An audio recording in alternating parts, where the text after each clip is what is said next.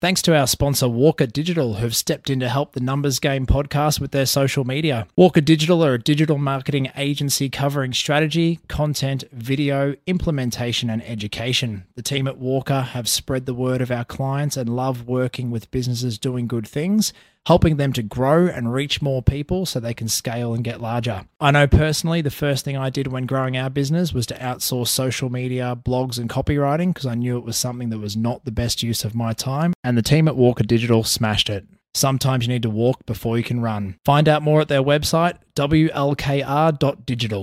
This podcast is for educational and informational purposes only. The conversations are of a general nature and do not qualify as financial or tax advice. We recommend before you make any financial decisions, you consult a licensed professional. Individuals on the podcast may hold positions in the companies discussed. Welcome to episode 45 of The Numbers Game. I'm Jason and I'm here with Nick and Marty. How are we going today, guys? I'm going fantastic, Jace. I've got my comfy chair that I'm in. I always like a comfy chair when I do the podcast. Good to be back. The government's called the election on May 21, so that's very exciting. And rest assured, we are not going to talk about any of that because that is really boring stuff. Nick, how are you, my friend? I'm well. My chair's also really good today. I don't know. It feels a little bit more comfy today than it does any other week. Mate, good chair. That's a great chair, but the election, I reckon I copped an hour of it on TV on the weekend, and that was enough. It was when Morrison was on his way to announce the election. There was a report. They had the vehicle. They had they were videoing the vehicle, or they had a helicopter videoing the vehicle. They had an update when he got in the plane. They had an update on where he was in the sky. It was ridiculous. And I was like, you've got to be kidding me. Is this really what we've come to? Like, who actually gives a shit? Like, really? Do you actually care? Does anyone care about who gets voted in anymore? I'm asking you two. Do you actually care anymore? Are the policies that far apart that you care?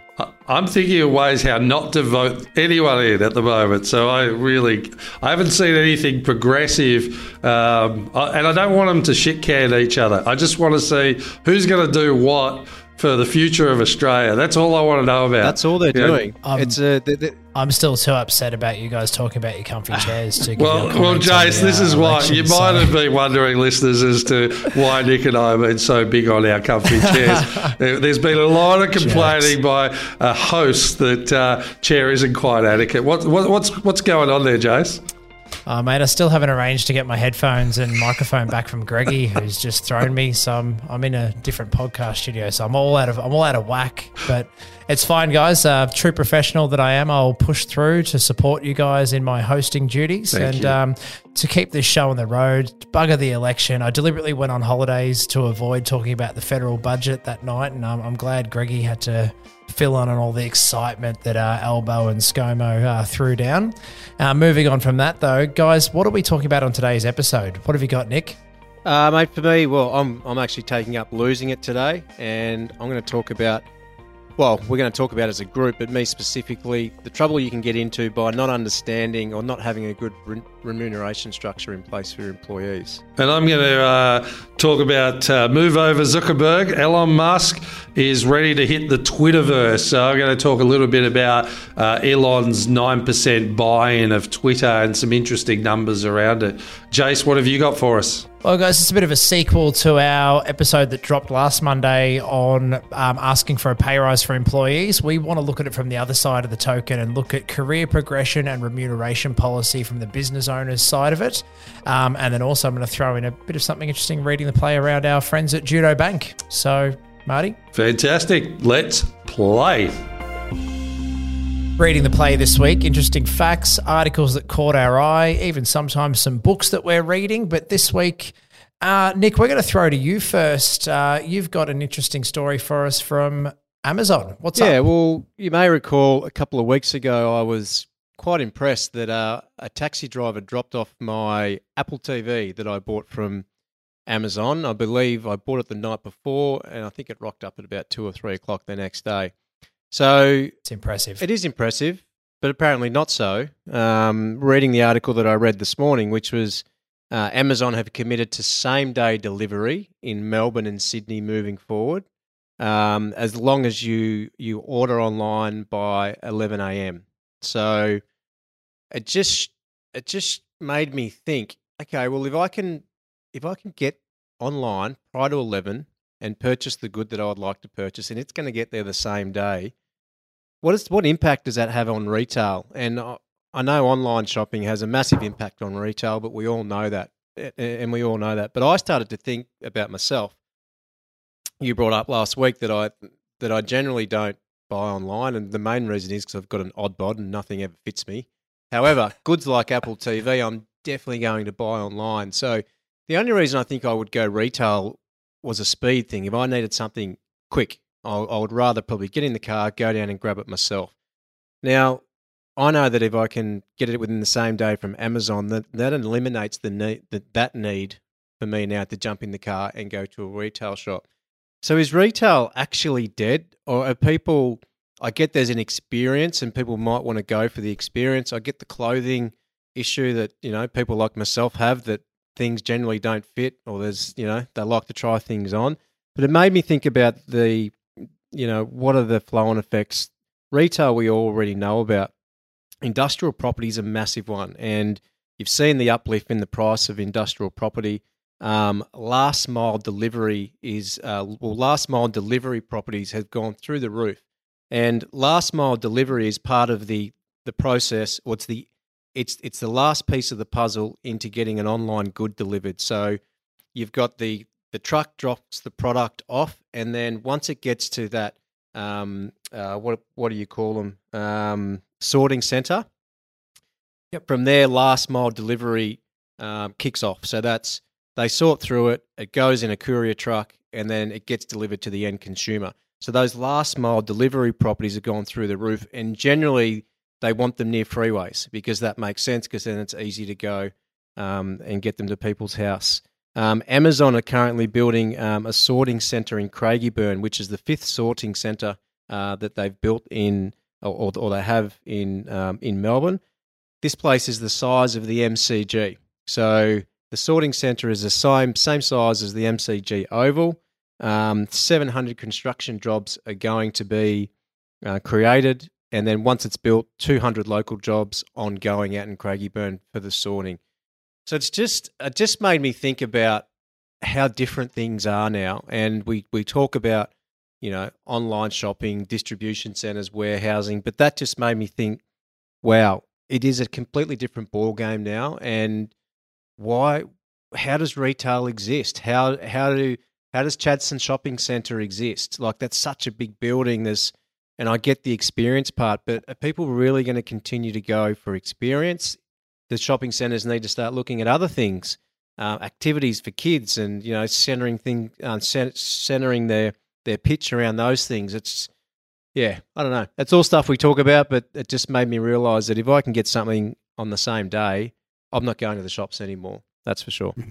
Well, I can't stand shopping. I'll go twice a year and buy all my clothes that I need for that year or half year, and that's anything to keep me out of retail. But I think you hit the nail on the head, Nick, in regards to, I feel retail and these shopping centres will absolutely have to reinvent themselves. They've only got one or two options. They have to create this great experience when people come and shop. And I don't know what that looks like, whether there's entertainment value or there's services that are unique that we all need, but they have to either do that or they have to start distributing and using their shopping centres the same as Amazon are as distribution channels and just getting items to people quicker. But for me, I love it because I don't want to go shopping, and some people love going shopping. But if I can get things on that day, I'd be the absolute same. I would not walk into a shopping centre. Jace, what about yourself? Yeah, well, Nick, getting your order in before 11 a.m. shouldn't be a problem when you don't have to worry about making breakfast. So I've thought that's a bloody absolute winner for you, mate. I love it. I think, look, last couple of days, like end of last week, I was in the office going, we need some more keyboards. I need to buy this and that. Somebody else rocked up and I needed a keyboard. So we ordered a keyboard that arrived within an hour or two because JB Hi-Fi was just down the road. Like, it's, as you said, I haven't gone into a physical store when I've needed something like technology-wise for quite some time. It's definitely been all online orders, and This episode comes out after my brother's birthday, so I even ordered his birthday present set of headphones, actually, probably similar to these, delivered to him for his birthday. Again, didn't go into the store. I'm not wrapping it, stuff him. He can just get it delivered to his door. And happy birthday, Simon, if you're listening. I hope you enjoyed your headphones. So look, I worry as well. Like you look at, you look back over 10, 20, 30, 40 years of things that don't exist anymore and changing times and technology advancements. And, is retail another one of these things that we'll be looking at another 10, 20 years from now and retail bricks and mortar stores just don't exist the way that they used to.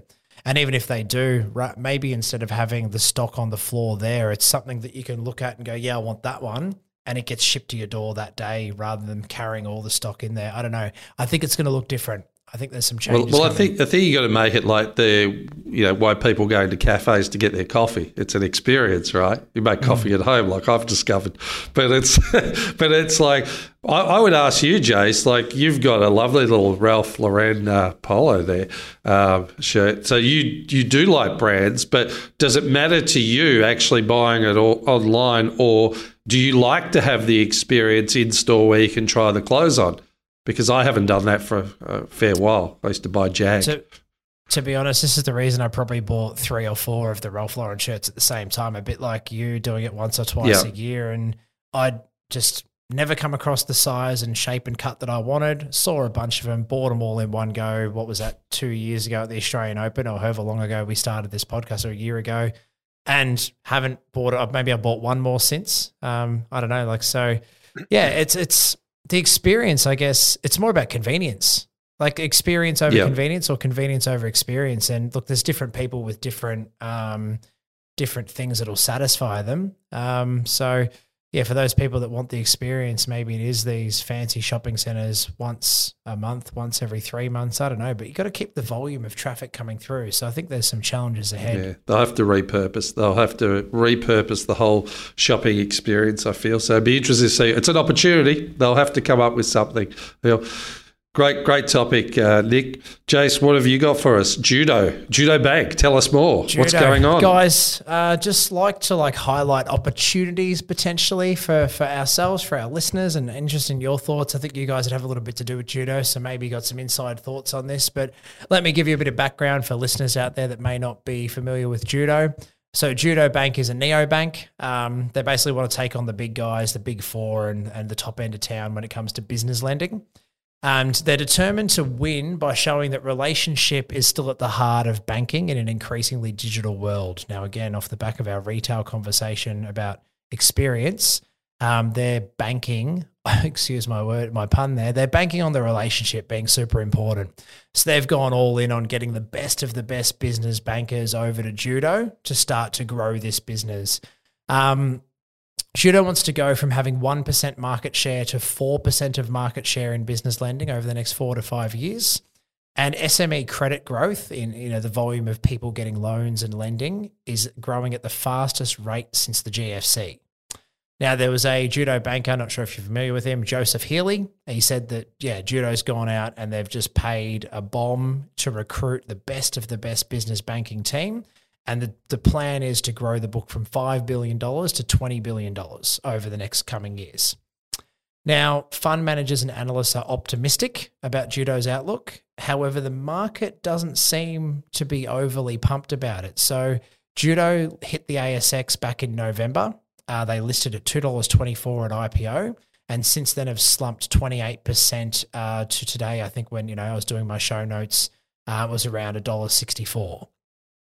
March quarter, they did $435 million in loans, which grew their book to $5.34 billion. Their 30 June target was $6 billion. So to hit their target, they've got to write another $650 million in loans this quarter. Some are doubtful, but Judo has $1.1 billion in the pipeline. So there's a chance. Some of the issues that analysts have kind of listed as to why people have a problem with the share price is around soaring inflation, supply chain difficulties, and a bit of a macro bust that they're expecting in business land and credit lending overall with the rising interest rates. Wage inflation is a drag as well. The idea of all these wages need to go up, and even for judo to grow, they need to attract and retain talent. So they're finding they're having to pay 15 to 20% above market to lure bankers out of the Big Four and over to judo. So judo is not a tech company, even though some people kind of refer to these neobanks as tech companies. They floated at a 1.9 times multiple of their loan book to business valuation, and now they're trading at 1.4 times their loan book. So analysts are calling it outrageously cheap and saying in the coming years the stock will get up to $4 based on their research and trends and analysis of it. So I look at that as an opportunity. I don't deal with judo too much, but I'm starting to see it pop up more and more in my business clients' books and figures. There's more loans and more things that are being done with judo rather than a NAB or an ANZ or whatnot. So interested in your take, guys. Judo Bank, what are our thoughts? Firstly, on the positive, I think they've got it right, attracting really good talent. I think there's no doubt about it. I've met a lot of the bankers and they're very proficient, and the bank itself is user-friendly, so they understand. It's good old-fashioned business banking. Like, they see the need, they provide the solution. They still operate under like an old model of business banking. It's just outside of the square of the major four. So really good solutions. I think the danger for judo is that they don't get caught in the middle, where they're utilising an older model style given what's happening in tech. That's the only thing. If I'm gonna judge it, I go, they could end up in no man's land. So they really want to. I love the idea of getting all the great talent, but they still have to be dynamic on tech as well. And even like some of the policies where you have to review financials every year for a commercial lender. There's a lot of the major banks even coming out now where some of those facilities don't need to be reviewed. So they're removing the restrictions for business owners to be able to lend more aggressively and more sharply with less documentation and more logical. So they just got to. I love what they're doing. I love the people they're attracting.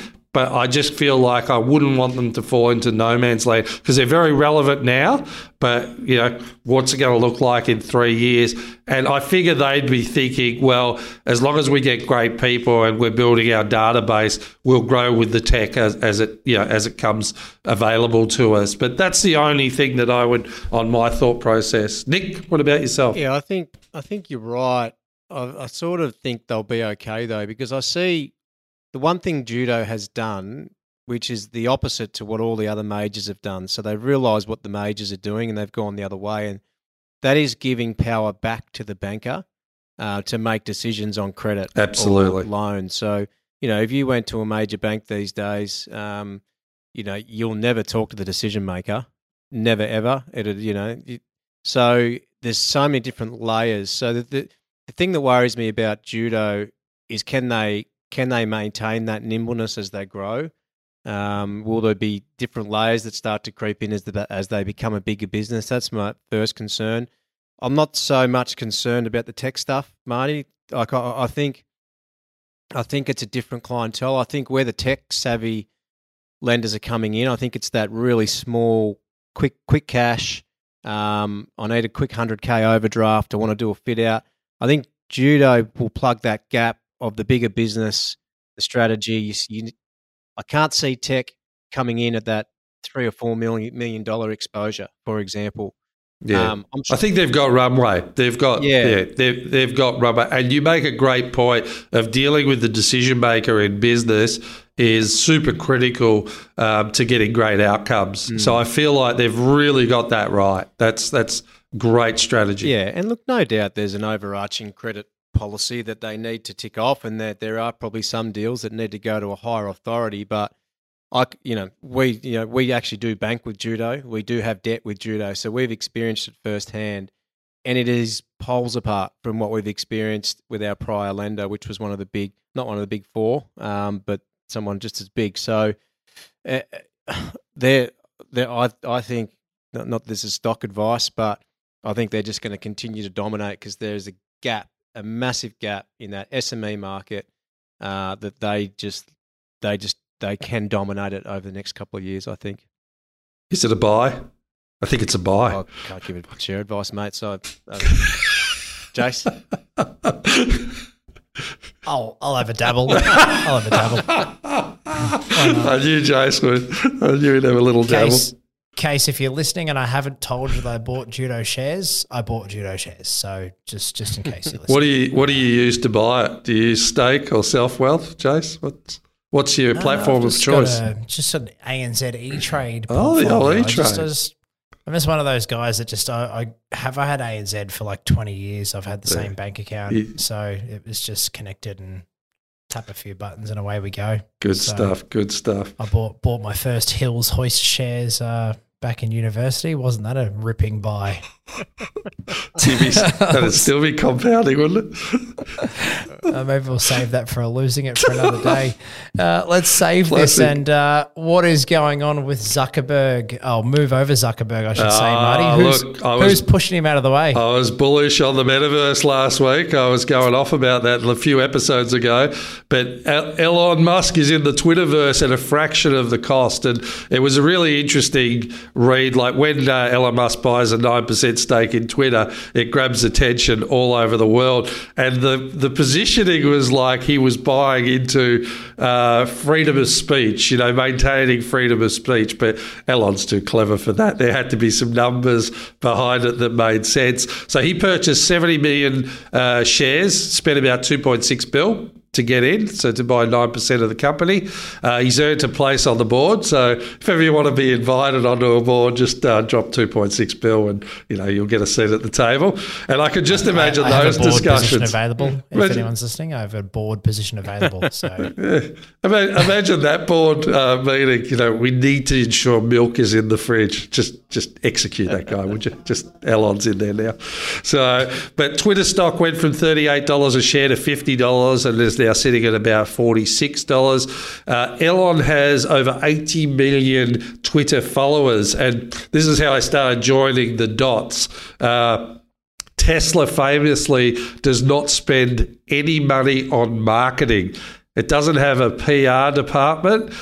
He uses Twitter to influence markets, do product launches, and he elevates other people's accounts in Twitter, which creates great loyalty back to him. So it's he's basically uses his Twitter account to replace entire standard corporate functions, which is so smart. And he's got in on a fraction of a price. And look, when you level it out, you look at Metaverse, they're doing $33 billion in revenue with a $10.2 billion profit. Twitter's at $1.57 billion revenue, $181 million profit. But he's got Tesla.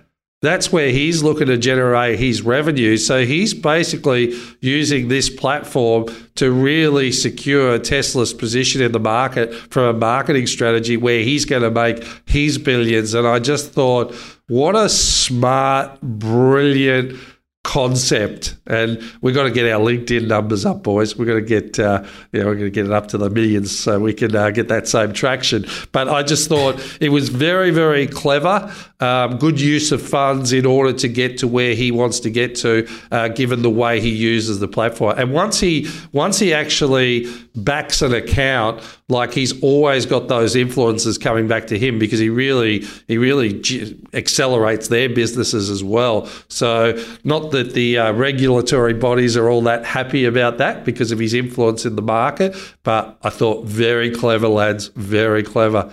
Thoughts? Yeah, well, I think it's super clever. I mean, you've got Nick Riley quoting Elon Musk tweets, and Nick's not even on Twitter, so there must be some kind of magic to all of Elon's tweets and what he's got planned. And yeah, reading a book called Power Play at the moment, it's Power Play, the bet of the century, and it's around Elon Musk's journey and investment in Tesla, which I didn't actually know that somebody else started Tesla in 2003, and Elon was just the first investor they got on board. So I actually thought that he was the mastermind behind Tesla Motors, but no, he's just made the bet of the century that it would be the way of the future. So anyway, more on that when I bring that into another reading the play. Yeah, well, 86% of Twitter's revenue is all through advertising. So it's it's surprisingly high. Same as Facebook, they're very high as well. But what a great vehicle he basically has a social newspaper to dominate for the future. Well, I think as well, after Jack Dorsey stepped aside, the original founder of Twitter, he stepped aside, put the CTO in to run the show. I think potentially Elon sees it as quite an not a blank canvas, but there's a bit you can do with it. Like Twitter was invented, you could do a limited number of, was it 140 characters, and that was it. You just do tweets, and somehow all the celebrities got onto it. And everyone, it's still just kind of, it's still there, right? And they've put no effort into it. That's There's been right. no development, no major shake-up. Massive upside. And if you're ever going to be able to start a new social media platform that can go against Instagram and Facebook and whatever else and WhatsApp, what better way to do it than to start with start with something that's already built, like a Twitter, get into it at quite a cheap buy-in price, given it's already revenue, cash flow positive, it's making profits, it's got a shitload of users, and then go, okay, guys, I'm Elon Musk. My brain works in a very different way. Here's the future. This is what we're doing next. And you got proof of concept with Meta. You look at those revenues and you go, so even if he hits half of that, he's bought in very, very well, I feel. I think there's a bit of, I don't know the word, but just Facebook. I feel like people have gone a bit off it. They feel a bit by Facebook, and maybe Twitter is an easier to digest feed for some business news or something, like, you know what I mean? So I think there's scope. I think it's great, and I'm interested to see what he does with it, and watch that space. Nick? He just keeps making big moves. Every time he makes a move, I'm interested. But what caught my attention was no PR within Tesla, and I didn't know that. I also didn't know that he wasn't the original founder. So there you go. We learn something new every day. Watch this space. We'd love to hear from you. Send us an email, hello@thenumbersgamepodcast.com.au. All right, it's that special time of the podcast, Losing It, which is one of my favourite segments, where we learn from the mistakes of ourselves and others, and we hopefully learn lessons on that so other people don't have to make those same mistakes. And today, Nick, you are taking charge of Losing It. What have you got for us today? I am. I feel like it's been a while since I lost it. I don't know. So I'm excited to be leading the charge here again. But we spoke last week around pay rises for employees, and ways that employees could approach their employers for a pay rise. And today's episode, we're going to dive into that from the other side of the fence. So as a business, why is it so important that you provide career progression for your staff? So for us, I was happy to share, I guess, the catalyst for us going and looking at the way that we reviewed our staff's, not just remuneration, but progression within our business and the roles in our business, and what was our own personal experience. So we had a particular employee at the time who was disgruntled with what they were being paid, and just to lay some foundations here, we were a small business that's moved into a medium-sized business. So like all small business people out there, we understood what we needed to do to keep the doors open. There was certain things that you don't think about, and a lot of the times you're reactive to things like offering pay rises. So, for us, everything that we do now is because we've made a mistake in the past and we've learnt, and this was one of them. So a small business didn't really have many structures in place as to demonstrate to our staff where their career could go after year 1, 2, 3, 4, 5 within our business. So we had a disgruntled employee who thought they were worth more money. We were not aware of that. We were hearing that from other people in our business. And I guess what we did is try to fix the problem quickly and did what we thought that person would want. So, that was a different title, which was, I guess, a leadership title and some more money. What happened is that wasn't really what that person wanted for two reasons. They didn't necessarily want the role, and the pay rise that was given was nowhere near what they expected. So, we didn't really ask the questions, okay, what are you expecting to earn and what is it you want to do with your career?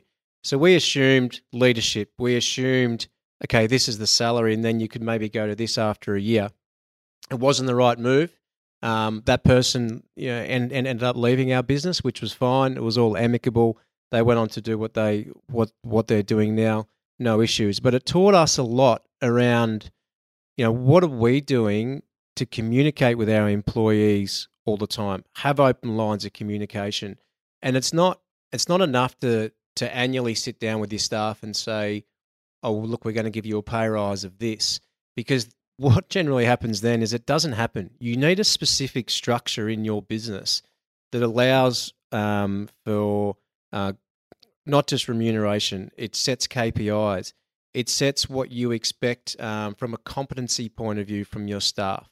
You show your staff how they can grow in your business if they hit those different levels of competency. So it just taught us a lot to, number one, make sure there's a structure in place so it's not something that just gets forgotten. Number two, don't assume that you know what people want. And number three, you have to be the one that's providing your staff with the progression from day one so they understand what it is in your business from day one. And it's almost like they're signing an agreement when they come into your business. Okay, I can see where I can go in this business. And that's, as long as I do 1, 2, 3, I can get here. So it was a losing it for us, but in all honesty, it was probably the best thing that happened to us as far as moving forward and having a better system in place. And we're going to talk about those systems a bit more today and what they could look like. And so I don't know, Jace, you also run a business. You've probably had similar things where you're a bit reactive and you're assuming what people want. But yeah, I thought it was important to share it because I'm sure every business owner is probably experiencing the same situations where people are coming to them for pay rises. Yeah, 100%, Nico. And structure and having it all mapped out how it works is super important.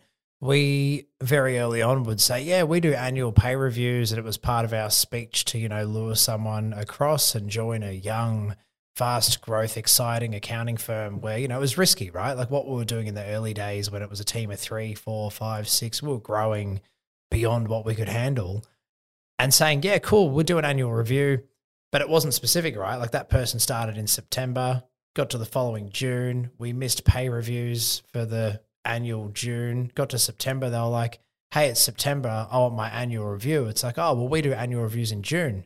They're like, well, June's been and gone, buddy, and we didn't sit down and have a chat. So completely agree. Like structure is so important, having something in place so that it's not forgotten. Because again, as a busy business owner and life, the crazy things that go on in life, if it's not locked in your calendar and not something that is just so structured, and whether it's the quarterly reviews for performance and annual pay reviews, these things need to be locked and loaded because otherwise the calendar will fill up and you'll fill it with something else and you'll move on. Yeah, such a good point. I remember making that pivotal mistake early on in business where someone was 70% a target and I thought they should have been obviously at 100, but also I hadn't developed my own leadership qualities to come to that conversation proactively. So you'd have friction points where, the employee's upset because they think they should be getting more. I'm upset because I feel like they're not doing what they should be doing. And then obviously it can blow up, which it did. But the great thing about that blow up, even at a small business level, was then we sat down and were purely transparent, setting personal goals. And then I set my expectations of what I thought the person could achieve. And I remember saying this direct line, I'm going, why do I think you're this level of performer, but you're doing this? Like, what am I missing here? Because obviously I'm missing something as a leader when I think so highly of this person and I feel like they can achieve a great result, but they're not achieving it. So that was really my development as a leader to ascertain, okay, what are their drivers, like Nick was talking about in the previous episode, what are their personal goals, and linking those personal goals into performance. So I think for small business owners, that's how it starts, and you get some clear parameters that everyone has transparency around, that there's an operating system there, even at a smaller level, small business level. Now, as we get into a bigger business like Innovate, then that has to be, and we'll go into this in the 1%ers, much more structured. We get external support on it, so there's real clarity across the wider group. But even as a small business owner, sit down with your team, get some clear parameters of where you think they are, where they want to go, where you can help them develop, and then, you're all on the same page at the moment, and then there's no friction point. So it's a really good thing you bring up, Nick, because I think a lot of small business owners would be going through that. I love 3 words you said there, Marty, and I think this just really summarises it all and puts a bow around it. But the transparency reduces friction and gives clarity, and that just summarises everything it does for our business. And I'm excited to talk about it because particularly that word friction, it just reduces it almost eliminates the friction to a degree. There still might be some robust conversations, but transparency, friction, clarity, it's the best way to summarise it. So good stuff. Into the 1%ers, boys, where we are here to increase transparency, reduce friction, and I've lost the third one because I got too excited about trying, and give you clarity. TFC. There you go. What would I do without you boys? TFC. There you go. I like it. TFC. Mate, Nick, you are on fire. I might as well throw to you. You're smiling. You're up and about. Talk to us about what has happened at Innovate and unpack for us the things that you guys do to have I guess you've got a policy. You've done it. You've been there. You've gone from the losing it where you didn't have a policy and it created friction to now having a remuneration policy and some set ways to work out what career progression looks like at Innovate. Do you mind unpacking how that came about and what it looks like? Yeah, not a problem, mate. So it obviously came about from the losing it story and a couple other stories that were similar. We are fortunate enough to have a HR group that we engage on an ongoing basis, so they do help us with a lot of this stuff, and it is a lot of work. So you need to, I guess, what I'm about to explain. There was a lot of work that went behind it, but it was so beneficial. So for us, and I think I've spoken about this in the past briefly, but we have a clear, I guess, set of parameters for each role in our business. So, if I'm going to talk about a mortgage broker role, which we have quite a few mortgage brokers in our office, but there's different levels of mortgage broker. So mortgage broker 1, 2, 3, generally based on experience. From there's different salary bands within each of those mortgage broker levels. So mortgage broker 1, 2, 3, obviously 1 starts at a lower salary and 3 would go up. And this is the same for every role in our business. Then for each of those salary bands, there's an agreed set of competencies that individual needs to demonstrate to be within that salary band. Once you move up, there's more competencies that you need to demonstrate, and then you will move up to that next salary band. All of this is documented. So when a staff member comes into our business or employee starts with our business, they see all of that. They see the role, they see the different competencies for each level, they see the different salaries for each level, and they know where they fit within those salary bands and competencies, and then they see how they can progress through those. From there, there is quarterly reviews where we go through their KPIs, and their KPIs will be collated over the 12 months, and that will then I guess, be one of the factors that will determine what their salary is in the next year forward. Annually, we review their salaries, and the salary review is basically a competency review. It's not so much a salary review because that's already there. They know what the salary is, but where are your competency levels at the moment? And then from there, we have a development plan for each staff member. So depending on where you sit from a competency point of view, what do you need to do to get to that next level, and how can we help you? And that may be with internal training, it could be with external training or education. So that that is documented for every single role in our business. We have managers that obviously take care of the quarterly KPI meetings, and managers that then will take care of the annual reviews. And it's just a really simple process. So I mentioned before the friction. It takes the friction out, because when someone in 2 years' time is not happy with their salary, you can revert back to the initial agreement when they came on board. Okay, this is how you get to that next level. You need to demonstrate those competencies. So what happens, though, is you never get there. You never get to a point where you've got someone disgruntled in 2 years and you're finding out that they are, because you've got a consistent feedback loop via the quarterly reviews and then the annual reviews. So you never get to a point where you're reactive trying to give someone a pay rise, because you're consistently talking about it.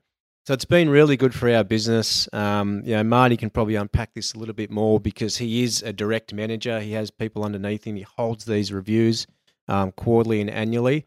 But I would encourage any business owner, you don't have to go as deep as we do. You can make it a lot simpler, but document it, have a system in place. And yeah, Marty, maybe you could talk to how it's helped you manage your staff. Yeah, I think it's been fantastic, a real game changer for the business. And like you said, not only it reduces friction points, but it allows for accelerated development of the individual based upon getting to the next level. So even within the level, you can go up percentage levels in income, which is great. So you always, as an employee, feel like you're progressing, but also as a direct manager, you feel like you're having a real impact in getting those competencies up to standard. So it feels much more dynamic, and then there's a clear pathway through for the individual. So they know exactly where they stand. So you're not having these discussions during the year going, oh, geez, I should sit down with someone and potentially talk about their income, or they're thinking that about, talking to you about it. It's all mapped out and you're working together to achieve it. And what I love about it, in a lot of corporations, people sort of outgrow their position and become stale. And I feel like, and obviously I'm coming from a bias here being an innovator, but I feel like us growing as a company and continuing to grow, then we're creating new opportunities. Like Nick says, we have 5 roles that just didn't exist a couple of years ago. But because of the aggression in the development of the group, there's always going to be opportunity moving forward. So we should never see a circumstance where a person gets stuck based on great performance. And in a lot of the corporate world, you can get capped out, or the next jump is just too high. So I feel like we're growing, our people are growing, and there's also clarity around what the expectation is. And we do that. Yes, there's results, obviously settlement results, there's quality assurance importance, there's customer engagement and delivery, and also teamwork as well. Are our people living our values? Now, they're all graded at 25% each, so we're not weighting it towards a particular thing. We want them to be holistic, great performers across the board. And the opportunity that presents, that if there is a weakness or a gap, we're directly monitoring it. And it's amazing. It might be one thing. It might be they're a gun salesperson, but their internal communication is not great.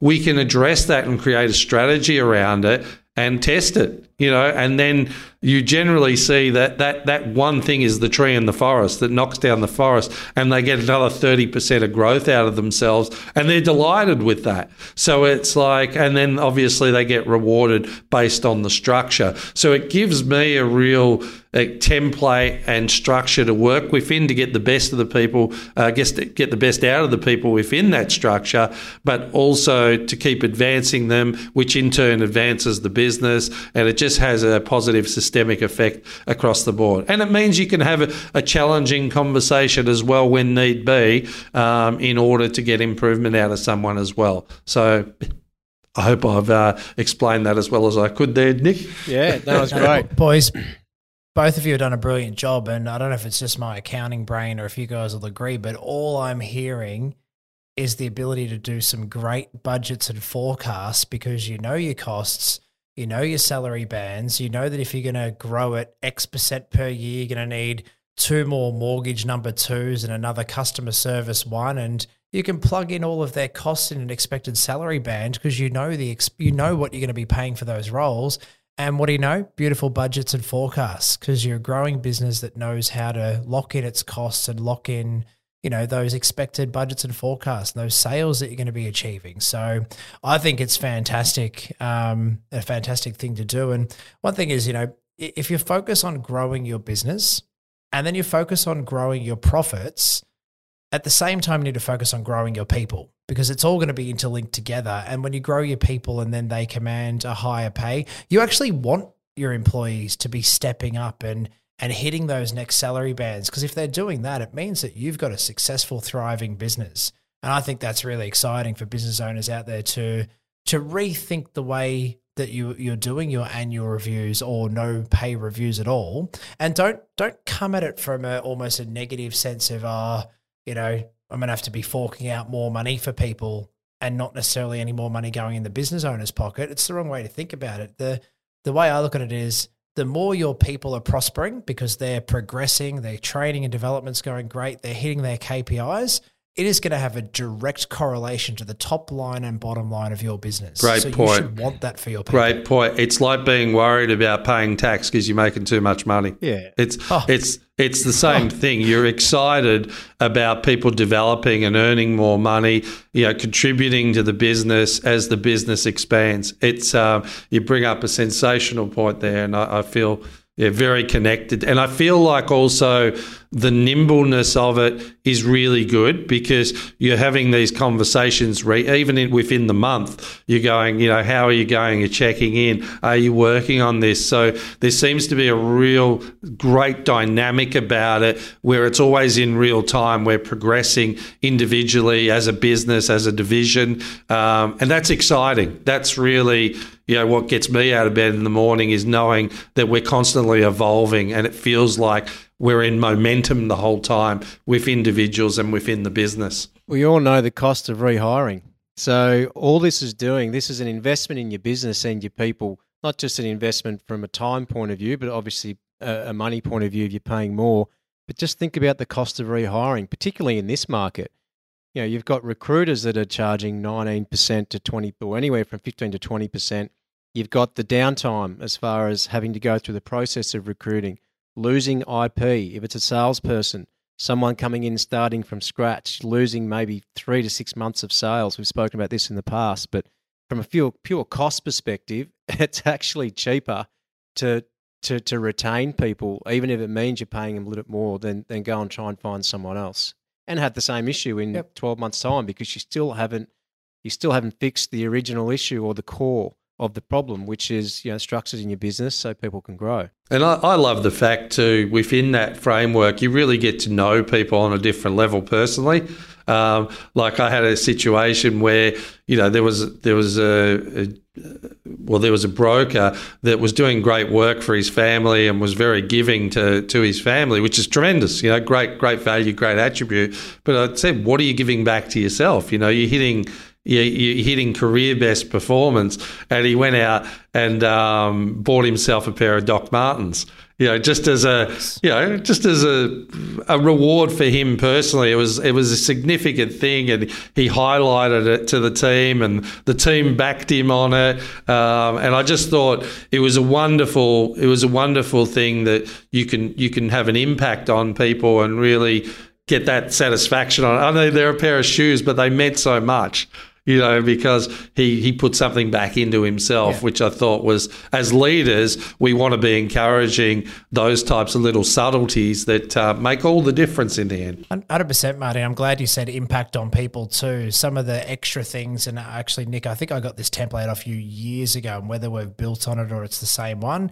And maybe for listeners out there, if you like what you hear, send us an email or reach out on Instagram or LinkedIn, and we can flick you a copy of the template. But built into the template is also not just talking about the business, but it's also asking about their personal goals, short-term, medium-term, long-term, because you want to have an impact on your people. And having an impact on your people does not just have to be what happens between 9 and 5 or whatever your operating hours are. You should want your people to be feeling the best that they can outside of work as well. So by actually talking to them, like I've gone through our notes and I've seen, one of our team members wanted to improve her time swimming in the pool. So that was noted down on the one-on-one monthly performance review as a personal goal. And then the following month, it's, how are you going in the pool? Have you been getting in Wednesday mornings, 5 a.m., 6 a.m. and doing your swim? Yep, I've been doing it.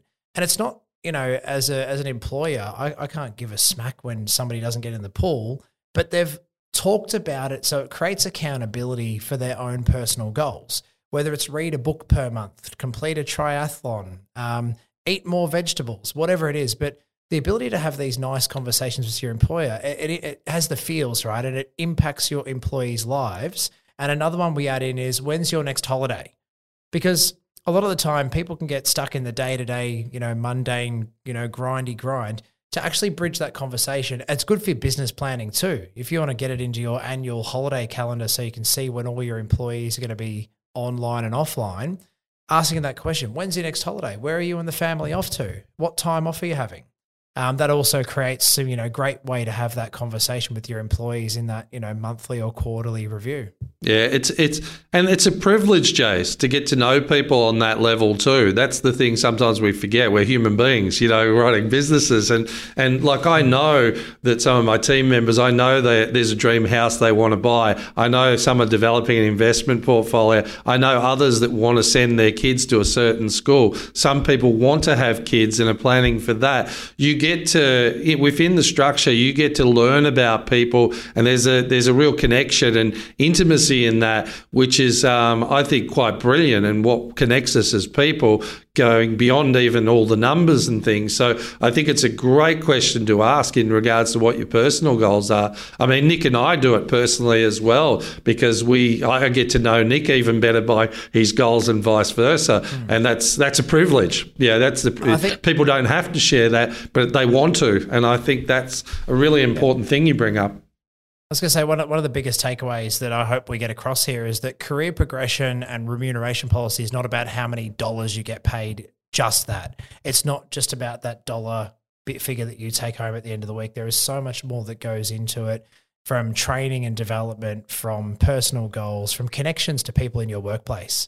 So it's more than just looking at the annual review and going, okay, cool, I better give this person a pay rise to keep them happy. Yeah. You need to look beyond just the pay rise. And Jace, like Nick said, there's a lot of work that goes into this initially, but it provides so much freedoms and opportunities and great outcomes. So when you invest in that, it's understand that on the back end that it really opens up for you, even though in the interim you're going, there's a bit of work to be done here. That's a good thing. That's a good thing. Do the work, get into that position, and you'll find that you'll just take your business to another level.